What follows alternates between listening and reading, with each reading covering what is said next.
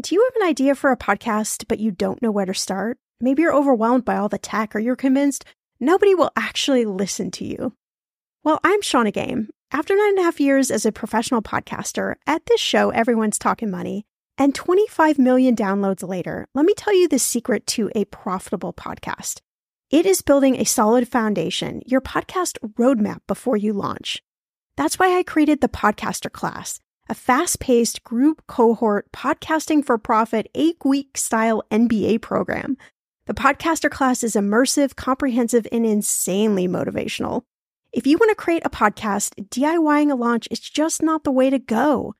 In the Podcaster Class, you'll get the tools, tips, and strategies to create a podcast that resonates with listeners and one you can be proud of. Get this, 90% of podcasters never make it to episode 3. That's 2.8 million podcasters who just quit. So to be a top podcaster, you only need to publish 21 episodes, but you got to make them good. So in the Podcaster Class, I'm taking the mystery out of how to create, launch, and profit from your podcast so you can create a top 1% podcast just like this one. The May cohort is now open for enrollment. Classes start May 22nd. There are only 15 spots open. You are going to learn podcasting with me and 14 other amazing people. You can learn all the details at thepodcasterclass.com. Use code PODCAST when you sign up for $100 off. That's thepodcasterclass.com. You know I'm a big fan of enjoying life while still being smart financially. That's why I love ButcherBox. I can get a variety of high-quality meat, seafood, chicken, and pork at an amazing value, all with exclusive member deals delivered to my door with free shipping always. One thing I just never wanted to cut out of my spending plan is eating good food. And with ButcherBox, I don't have to, and neither do you. Where else can you get free protein for a whole year? Yes, you heard that right. One of my favorite go-to dinners is a salmon bowl. I'm not even a huge salmon lover, but ButcherBox's wild-caught salmon is oh so good. I make a nice little marinade, saute some veggies, cook the salmon, and throw in some rice. And it is an amazing dinner. If you want to take less trips to the grocery store and always have prepared meat in the freezer for a lot less money, you need ButcherBox in your life. Sign up at butcherbox.com/ETM and get our special deal. ButcherBox is offering our listeners a free for a year offer plus an additional $20 off. You can choose salmon, chicken breast, or steak tips free in every order for a year. Sign up today at butcherbox.com/ETM. Hey, I'm Shannah Compton Game. This is Millennial Money, and today we're talking turning purpose into profit with Melyssa Griffin. And I asked Shannah, how in the world do I get my partner financially motivated?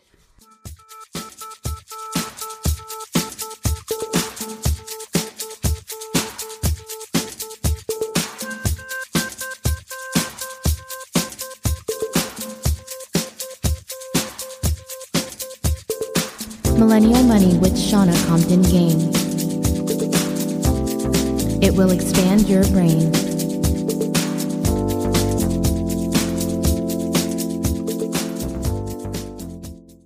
Today's question is such a good one. It comes from Jana, and I think this is something that if any of us listening have ever been in a relationship, we struggle with. How in the world do we get our partner on the same financial page? Because it inevitably always feels like, the other person is thinking different about money and is not thinking the way we want them to think about money or handling their money the way we want them to handle the money. And that's frustrating, right? I certainly know that I have experienced this many times, so I'm sure that you have as well in some form or fashion. Maybe you even have, kind of this like continuous argument with your partner or your spouse.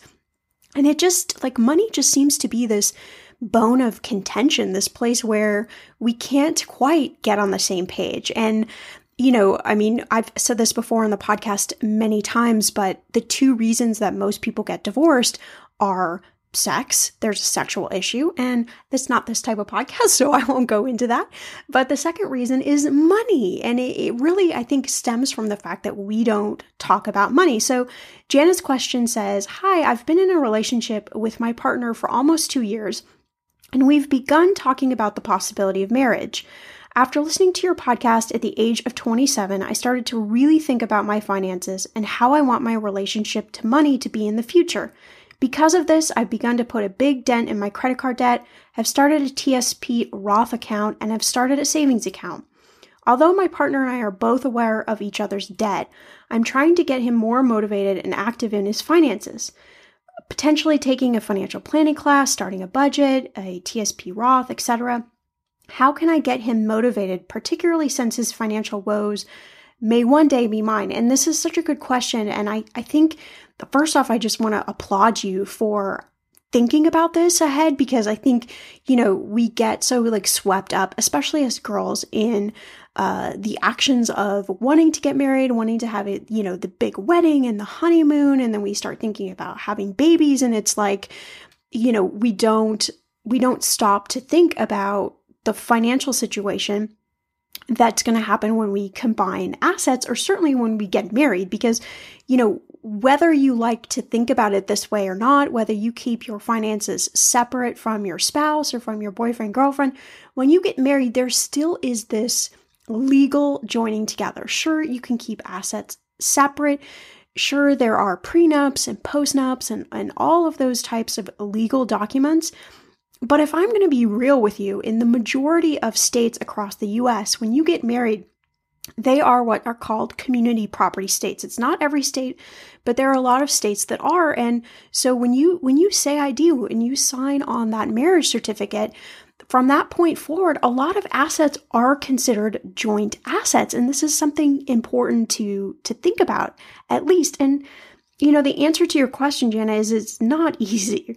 One of the best things I figured out in my own marriage is that we both come with our own views and relationship around money. And I had to figure out, what are Jeff's strengths and weaknesses? And then I also had to be really honest with what mine are. And I think that particularly when you're dating, if you can come to that place of open communication around money, and I know it sucks and it's hard, and it's not a topic like when we're having a good time, we want to be like, oh, hey, so I want to run over your weaknesses around money. It's not a good conversation topic, but it's a really good conversation topic because you can then form some sort of idea in your head about how your boyfriend, girlfriend, your spouse, how they were raised, how they grew up thinking about money, what was relevant in their situation. Did they grow up with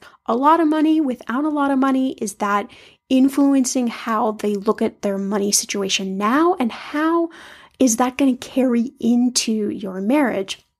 A lot of people, especially if you're of faith, you go through some sort of premarital counseling. But I think, in my opinion, honestly, I think everybody should go through some sort of, it doesn't have to be with a therapist or a counselor, but it's sitting down and going over what you want the vision of your life to look like. And part of that is the finances. What are you bringing into the marriage?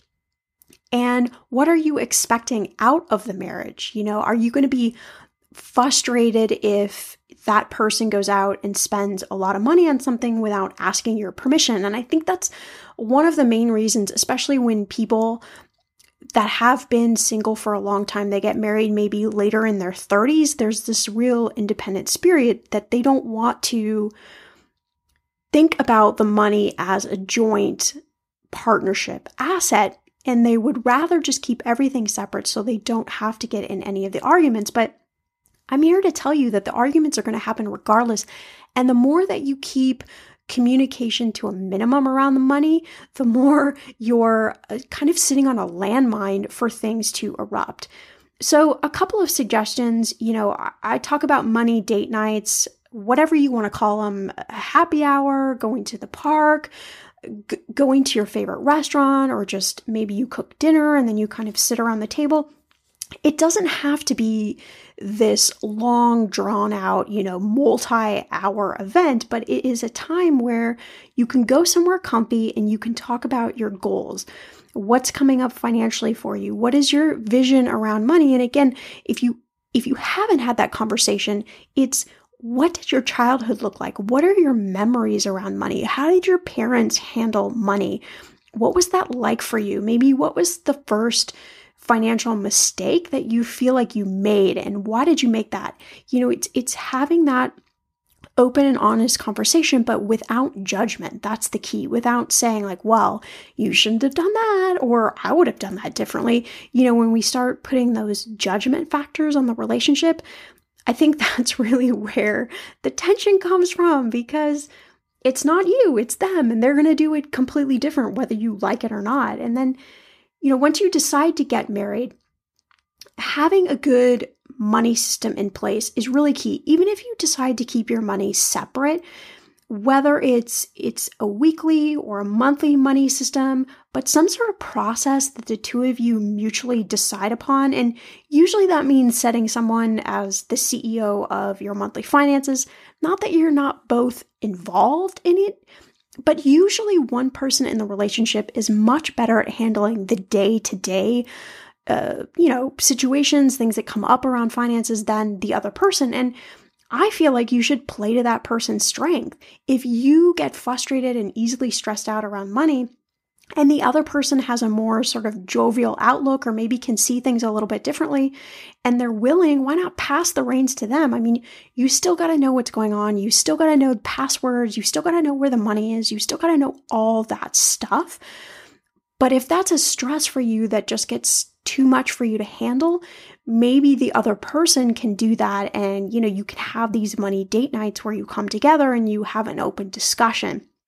And then I think, again, being flexible, realizing the other person is coming from this differently and a different perspective, and at least just hearing them out. You may not agree, you may not like it, you may have done it completely different, but being flexible that, okay, maybe we can handle our money situation, particularly when we get married, a little bit differently. Maybe you can compromise and I can compromise, and then we can figure out something that works best for us. And one of the best tips that I have given many, many, many couples over the last 12 years is to set something I call a don't ask, don't tell spending limit. And this is just as simple as it sounds, and it's a number that you come up with in your relationship. Could be $100, could be $1,000, could be $50, whatever that number is, where you're saying, okay, you can spend up to this amount of money without having to have a conversation, having to talk about money. And on the other person's part, when they spend up to that money, you can't assess any judgment on them, right? That's what you decided, and that's the number. But anything over that number, you need to at least have some sort of communication around it so that you're both on the same page. I think that really helps eliminate the frustration of when the other person spends money. But I think taking a class together is a great way to open the dialogue and get really real with the numbers on your end, the good and the not so good. And it sounds like you're already doing that, but I would just encourage you to do more, because you've got to see the full picture. And it's important so there aren't, too many surprises down the road, and also to just make each other feel okay with talking about the not so good stuff, because marriage isn't full of just good stuff. It really isn't. There's a lot of hard stuff you have to deal with. And if you can take away the stress of not talking about money, it can really bring you together as partners in an amazing way. You can really start seeing yourself as teammates. And I just think that you're really on the right path. I just would encourage you to keep communication, keep talking about the hard stuff. And I think it's really going to pay off at the end, whether you decide to get married or not get married. All right, so today's episode, I'm so excited about. We have all heard of those people who launching these online businesses and they're making $1 million. And yet it still seems unbelievable. And we're like, well, I don't know any of those people, so this cannot be a reality. Well, almost on accident, Melyssa Griffin, she transformed a website design business that she had into a multi-million-dollar online business, teaching others how to transform their own businesses. But at the end of the day, she still felt last year a bit purposeless, and something that I think that we can all relate to. No matter where our career is, no matter what our career looks like, no matter how much money we're making or not making. And if you're thinking the whole money-making thing online is not realistic, then you've got to meet Melyssa, because she's not only incredibly successful at her own business, but she spends her days helping others. She's got her own podcast, Pursuit with Purpose. And of course, it's all about talking how to have purpose in whatever career journey you're on, whatever life journey you're on. But the money lessons that Melyssa has learned along the way, I think they're really going to resonate with you. They might even shock you a little bit. And I think you need to hear this message no matter what your career is, but particularly if you have that thought in the back of your head of, I've got a talent. Maybe I could actually turn this into profit. I've shared with you before that I am on this quest to listen to 2 audiobooks a month this year. And so I'm so excited to have Audible as a Millennial Money podcast sponsor. I think audiobooks they're just great for helping you become a better you, whether you want to feel healthier, get motivated, learn something new, or just kind of check out. I just finished listening again to The Big Magic, which is this incredible book all about creative living beyond fear, something that I'm trying to do actually every single day. But with Audible, you can listen to more books because you can switch seamlessly between all of your devices and then just pick up where you left off. So you don't have to worry about finishing a book, right when you start it. And Audible members, they get this credit every month, good for any audiobook in their store, regardless of price. And what I love is that the unused credits roll over to the next month. So it's great for your bank account too. And if you didn't like the book, you can just exchange it with no questions. But don't take my word for it. Check out Audible yourself and join me on a 2-book-a-month quest. Audible is offering Millennial Money listeners a free audiobook with a 30-day trial membership. Just go to audible.com/mymoney and browse the unmatched selection of audio programs. Download a free trial and start listening. Again, go to audible.com/mymoney or text MyMoney to 500-500 to get started today. Okay, friend, I want to know, what are your money goals this year? Are you saving to buy a house or maybe a wedding or a dream vacation to somewhere tropical? If that's you, please take me with you. Or maybe you want to just grow your emergency fund because, let's be real, life is expensive.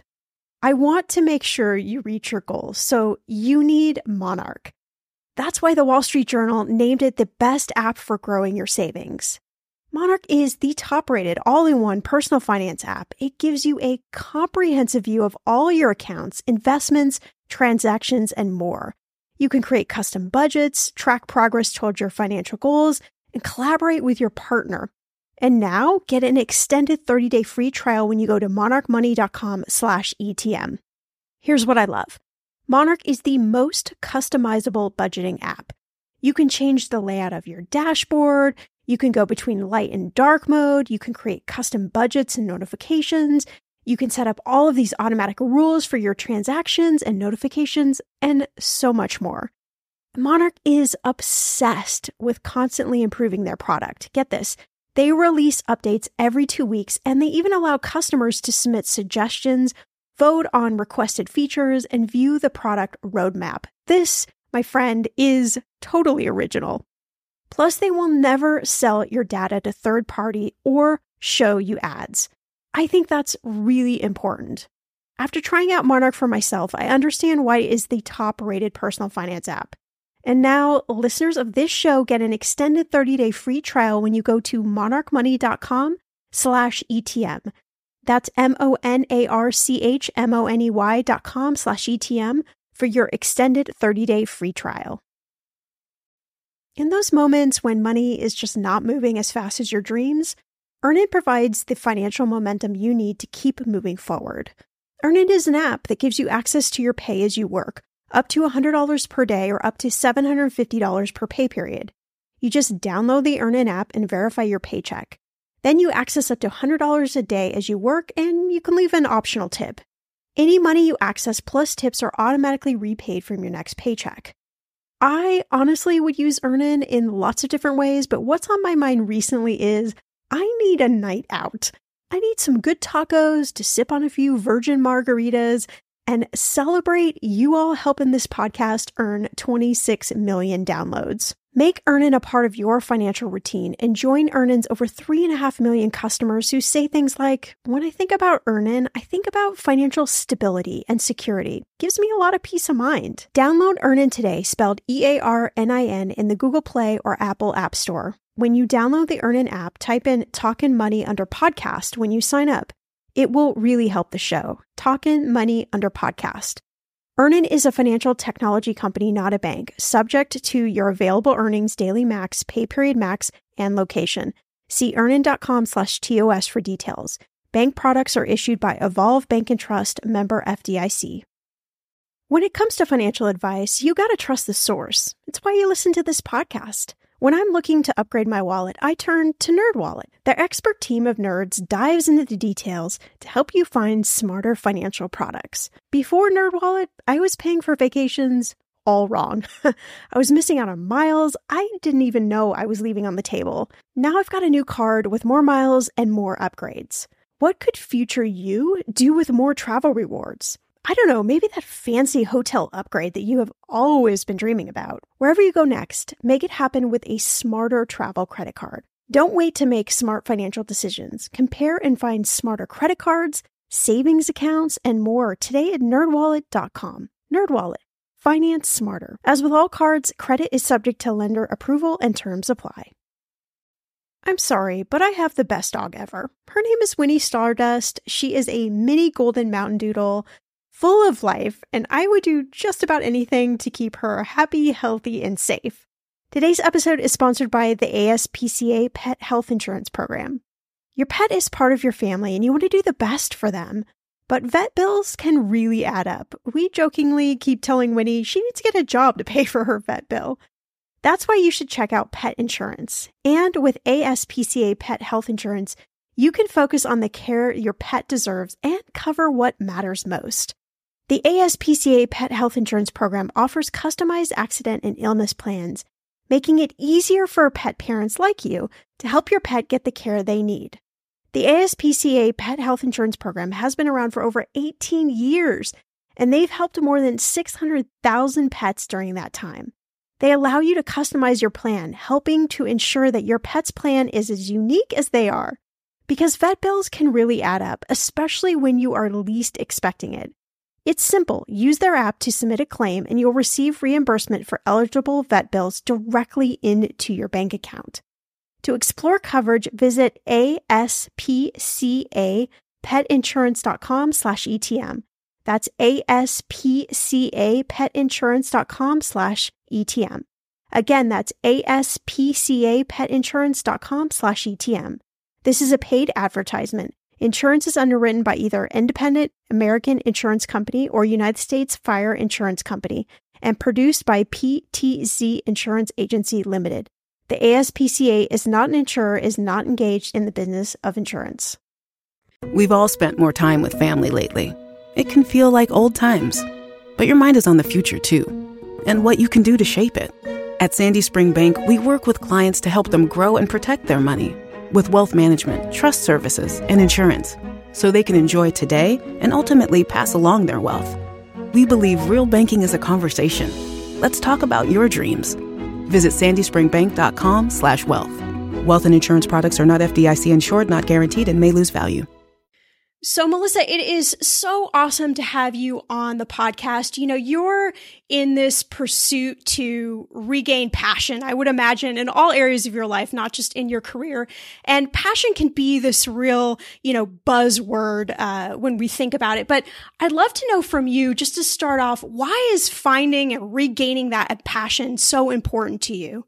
Yeah, so I actually like to think of it as purpose, because I would say that I've had passion in my life in a lot of different ways. I've had passion when I was pursuing money and competition over feeling fulfilled and creative. And I was passionate in a lot of places in my life where it didn't lead me to something that was good for me.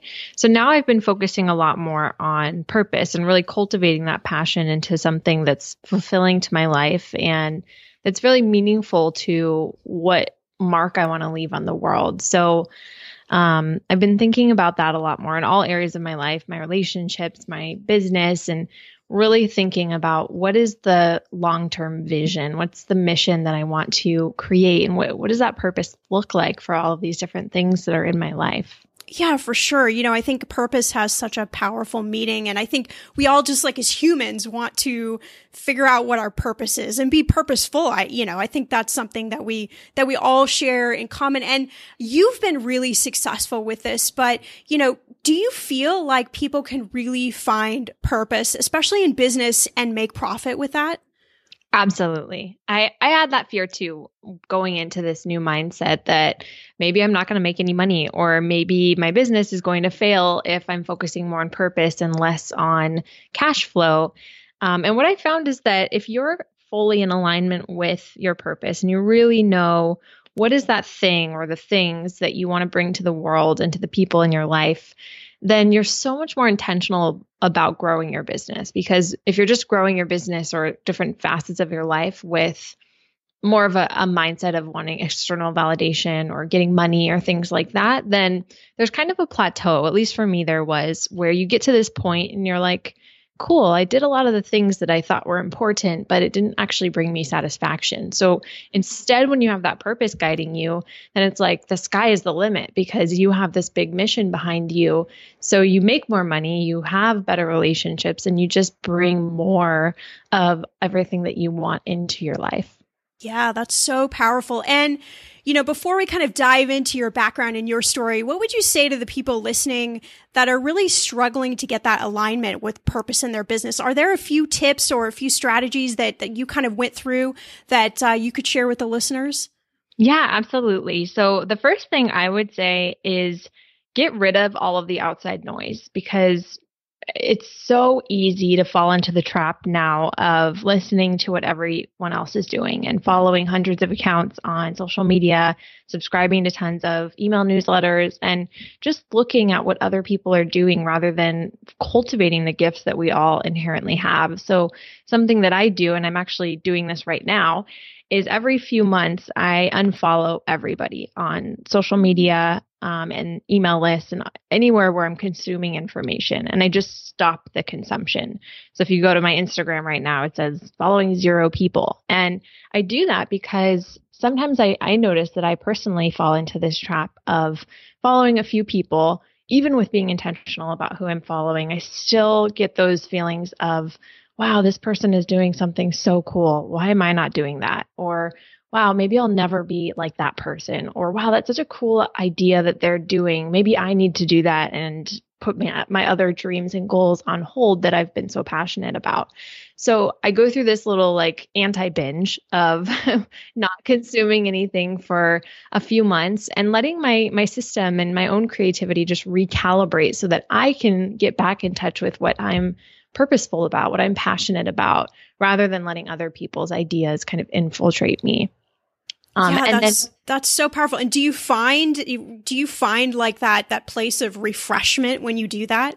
100%. Yes.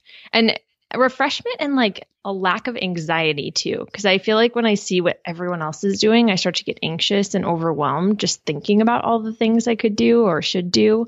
So it gets me back to this really calm place of so many more opportunities, which almost seems counterintuitive. You'd think seeing what everyone's doing makes you see all these opportunities, but really it makes you feel really small. So I think doing that makes me feel just more excited about things and my ideas and willing to pursue them instead of looking at what other people are doing instead. Yeah, I would imagine that would be very powerful. And then how do you do the process of going back and following people? Are you then more selective like every time you do this? I am, yeah. So when I go back and refollow people, I wait a few months before I let myself do that. And it's only when I know like I'm out of the season of needing to just be on my own and I'm ready to start getting some inspiration from outside sources again.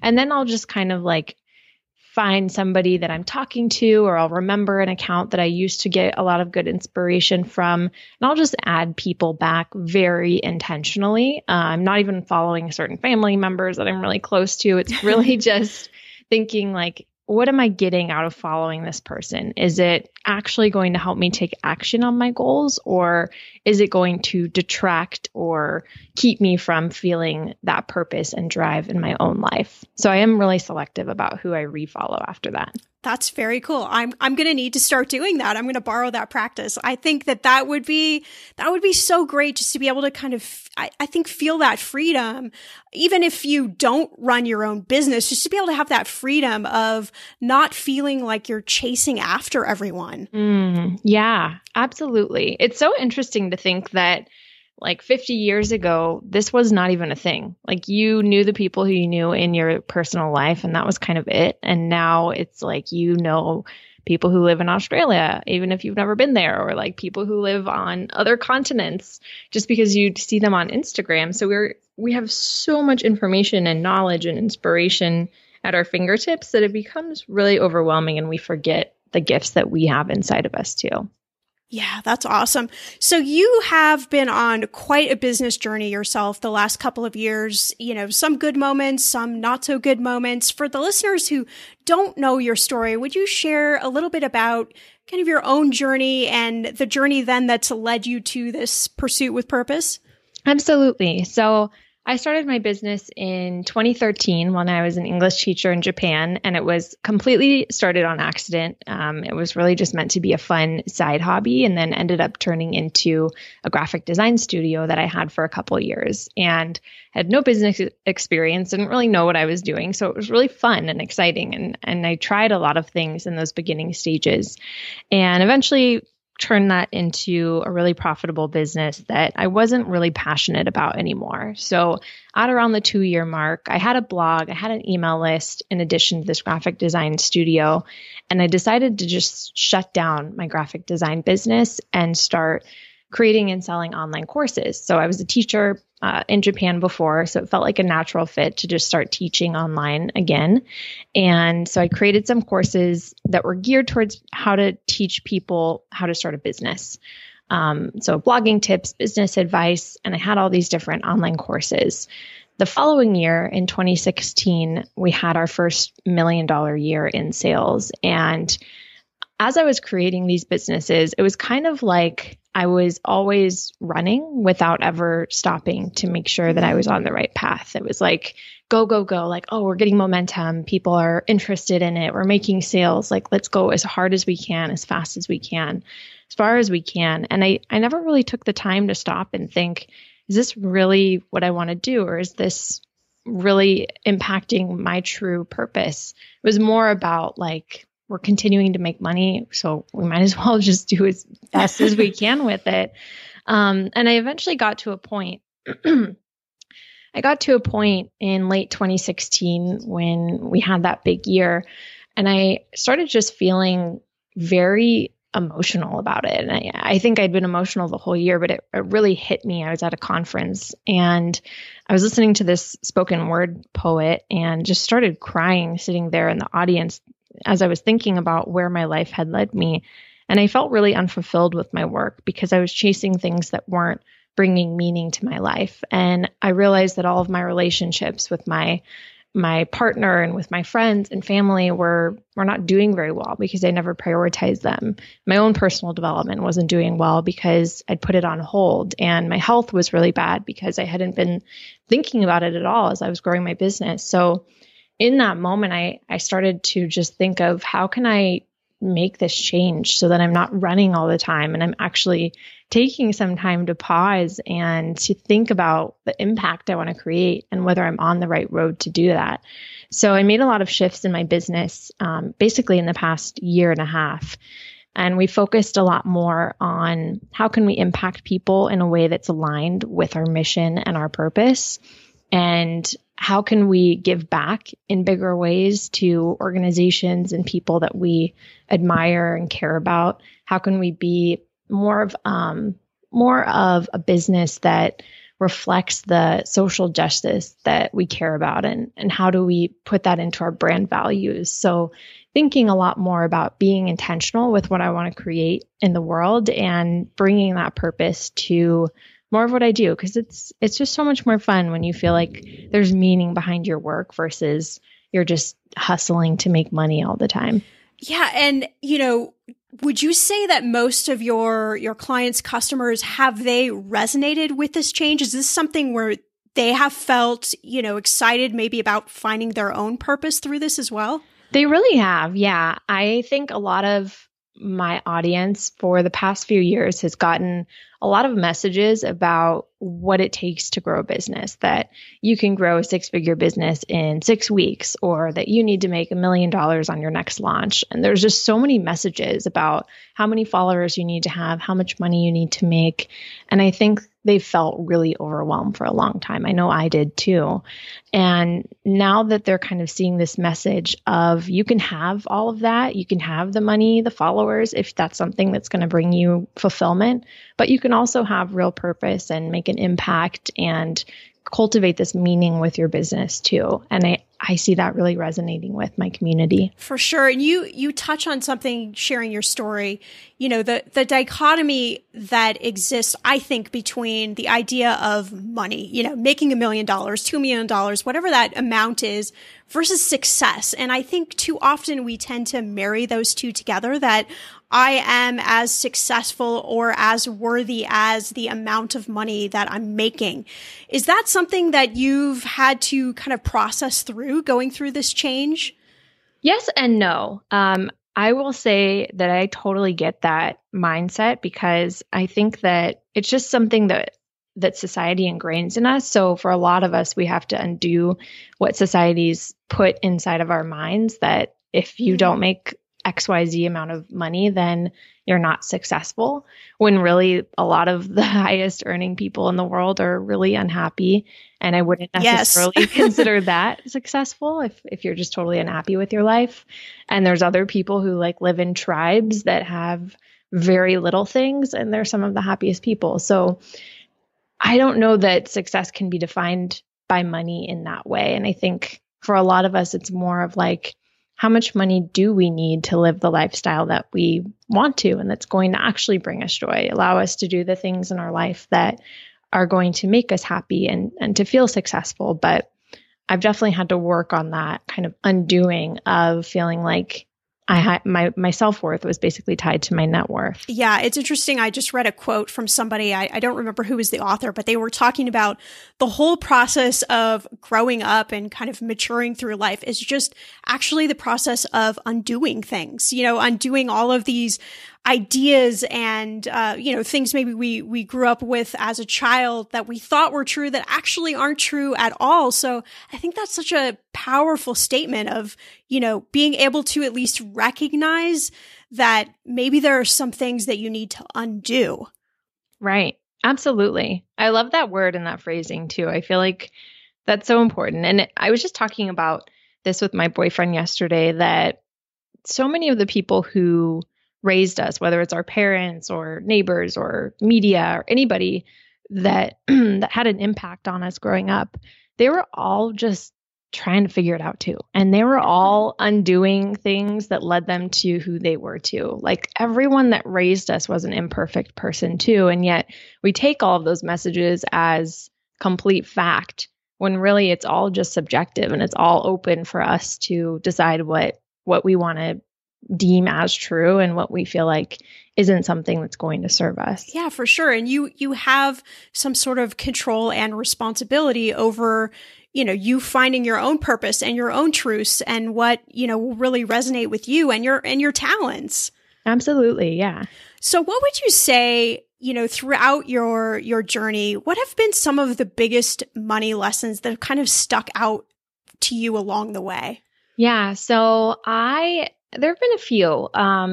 I would say that the first one that comes to mind is investing in quality always. I think I grew up without very much money. I grew up with my mom, who was on welfare. We had the free lunch at school and things like that. So I didn't grow up with very much money. So it was interesting as I grew up and seeing how that kind of played into my mindset.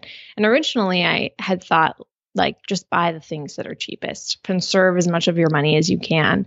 And then I started to just think about investing in things, is buying the cheapest thing, whether it's a contractor for my business or piece of furniture for my house, is that going to be something that serves me long term? And really thinking of long-term vision versus short-term goals.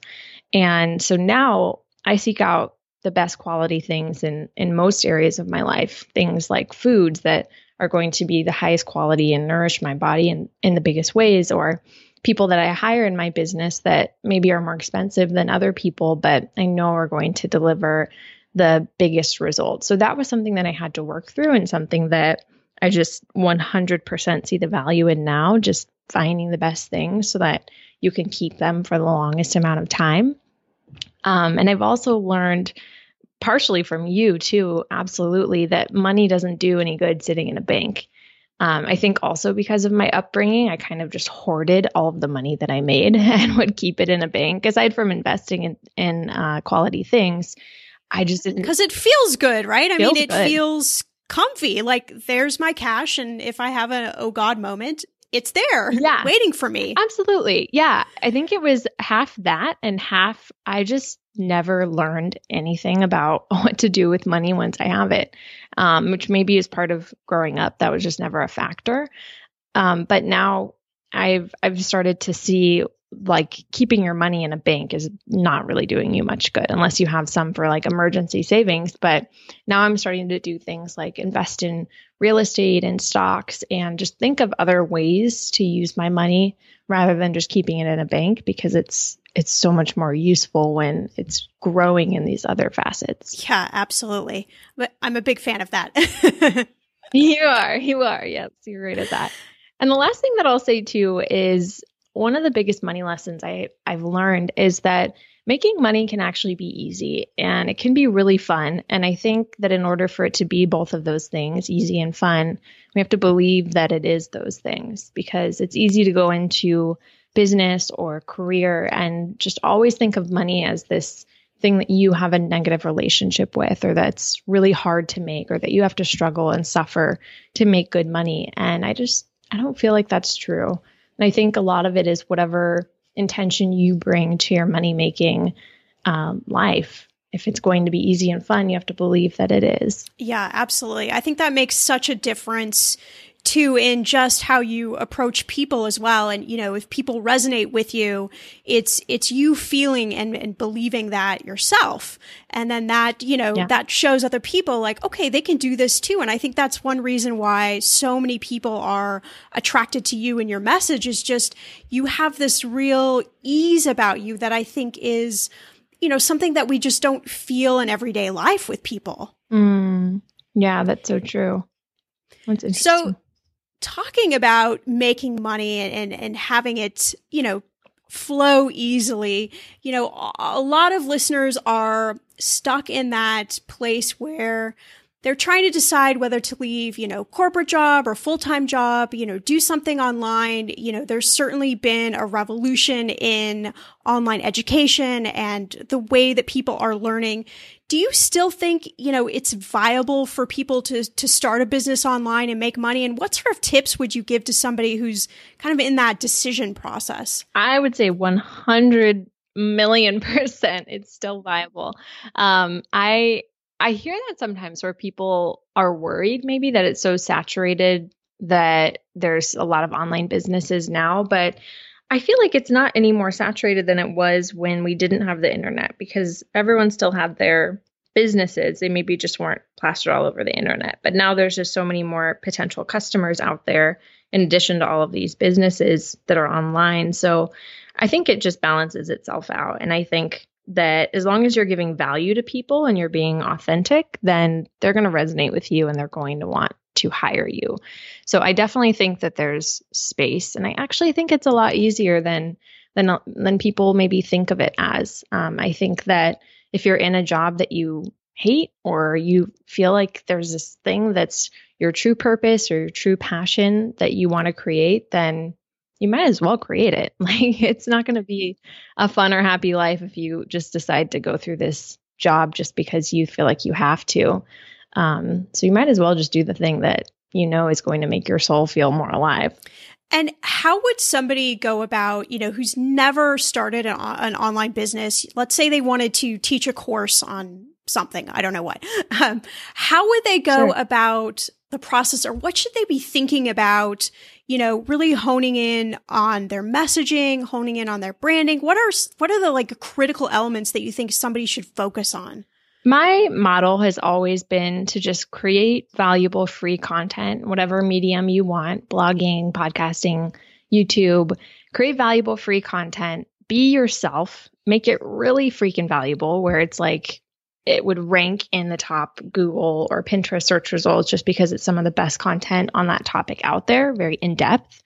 And then use that content to build an email list. So maybe you have little freebies inside of that free content that you use to build your email list. So maybe it's a blog post. And then in that blog post, you give away a free workbook, but they only get the workbook if they give you their name and email address.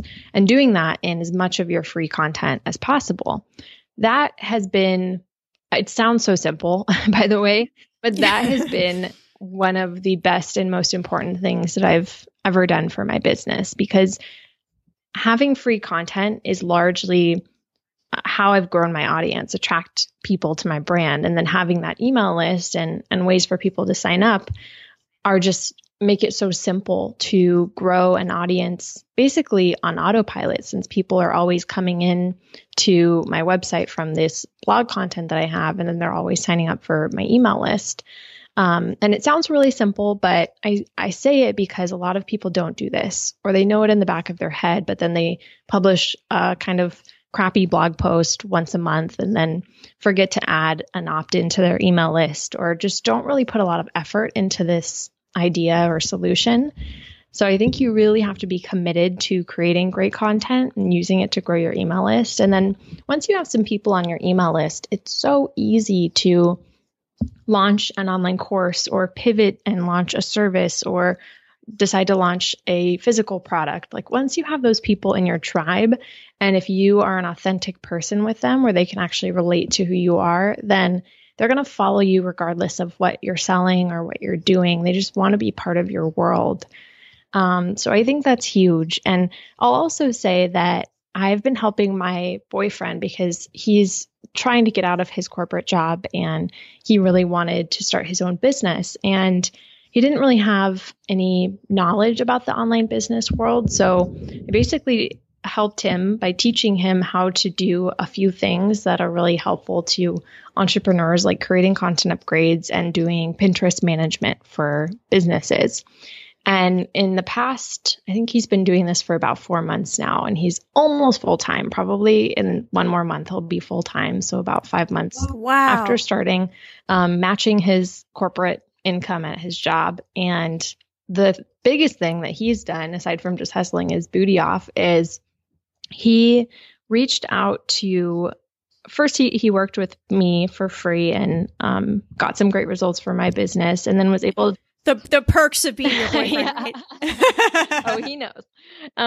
And he was able to get some good results for my business. So then he leveraged those results by cold emailing other entrepreneurs and business owners in our space and letting them know what kind of results he got for me and what he could do for them. And then once he got one more person to say, yes, he got great results for them, and then leverage that to tell other people about those results. So if I had some advice for somebody who really just wanted the quickest way out to starting a business, offer free, amazing services to entrepreneurs that are well connected, or businesses, or anybody, actually, it doesn't have to be an entrepreneur, but anybody who's your target market who is maybe a well-connected person and can then introduce you to other people after you've gotten some good results for them. Because even if you're doing a couple free jobs, if those people are going to introduce you to 10 other really amazing clients, then that could be your ticket out of your job. And that could be a full-time business. And just like you said, it doesn't have to take that long. I mean, your boyfriend's 4 months in, it's not something that has to be years and years. And wouldn't you agree, there are so many different topics out there, and so many people are searching for information on these millions of different topics. There's absolutely no topic, I think, that is off the books, that is too silly to talk about. I totally agree. Yeah, I totally agree. Which is so freeing. It's so exciting. Exactly, because we all have, we all have something we can share. And I think if we just kind of like get out of our own way, it might be amazing to see what we could create.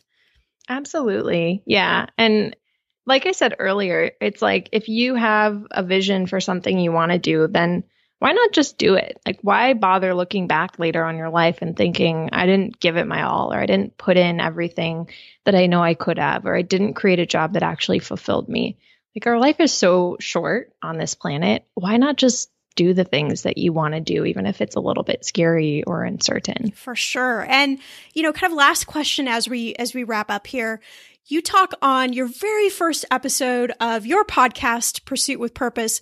You talked about the difference between inner and outer goals, and goals is something that I'm obviously very passionate about. I think goals give your money direction, but they also give your life, your career, your relationships, every aspect of your life direction. Walk us through a little bit about the difference between inner and outer goals, because I don't think people think about it this way normally. Yeah, of course. So to me, there's two types of goals. Inner goals essentially are ones that are created for inner validation and acceptance. And outer goals are ones that are created for external approval or external validation. So to break that down a little bit more, inner goals might be something that brings you personal satisfaction. So something that's going to actually make you feel purposeful or fulfilled or have meaning in your life. So an inner goal might be something as simple as wanting to be happy or be confident, and then allowing yourself to think of goals in your life that help you to be more happy or confident. And then outer goals would be something like making 7 figures or buying a brand new BMW. If those things are goals so that you can get approval from other people. If you just want a BMW because you think that that's only personally going to satisfy you and you don't care about the approval from other people, then that's completely different. That's totally fine. But outer goals are more things that are goals that we set in order to get that approval or to appear successful to other people. So a lot of people, I think, when we think of goal setting, we think of outer goals. We don't realize why we want to achieve something. We just know that it sounds great.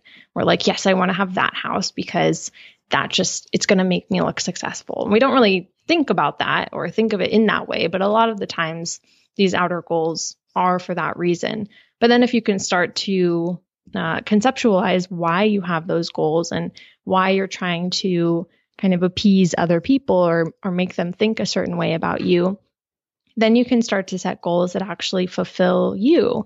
And maybe it is having a great house or car or whatever, but as long as it's tied to your purpose and it's bringing you inner satisfaction rather than kind of keeping up with the Joneses, then it's just going to add more purpose and meaning to your life. Yeah, I love that. I've never thought about goals quite in that way, but it's such a powerful way of separating the two and then really figuring out, I think, what are your most important goals and which ones maybe aren't so much. Right. And which ones, like, there's a lot of goals that we set, maybe that are outer goals, like income goals or things we want to have that kind of ruin our lives if we try to go after them. Like, I know some people who want to run a $10 million company, and that's really cool if they want to do that. But in the pursuit of doing that, they have really poor relationships. They don't focus on their health. And then they eventually get to this big goal and it doesn't actually bring them any joy or satisfaction. They just realize that now they appear successful to other people, but it actually doesn't mean anything to them if they don't have any inner joy or happiness. So just being more intentional about the goals that you have, and not to say that you can't have big goals like a $10 million company or whatever you want, but just doing it with more intention and purpose behind it. I love it. Such a good place to end. Thank you so much, Melyssa, for coming on the podcast and just so openly sharing your story. Tell the listeners where they can find you, where they can connect with you, and where they can hear more great inspirational content from you. Thank you so much, Shannah. It's such a joy to chat with you. They can find me my podcast at pursuitwithpurpose.com. And then my website is melissagriffin.com. And I'm pretty active on Instagram, so you can find the link to my Instagram on my website too. I think you'll agree there were so many great gems that Melyssa talked about, but I think more than anything, what I take away from Melyssa's story is that, you can make a change at any point in time. It's not necessarily going to be easy, but when you are in that place where you really know your purpose, the purpose that you offer to others, and you're able to bring that to the masses, I think people just resonate to that. Whether it's in the career you're in, maybe there's another position or another job that you're supposed to be in that's really going to help you fulfill your purpose even more, or if it's that you want to start your own business or you want to start your own online business, finding that sweet spot for your purpose, I think just like Melyssa has done, you can really leverage that into something, I think, beyond your wildest dreams. As always, you can follow me on Twitter and Instagram at Shannah Game. And if you love this podcast, please do me a favor, share it with your friends, shout it out on social media. And the way this podcast grows is by great quality reviews from all the listeners. So I'd appreciate it if you head on over to the link in the show notes to leave us a review.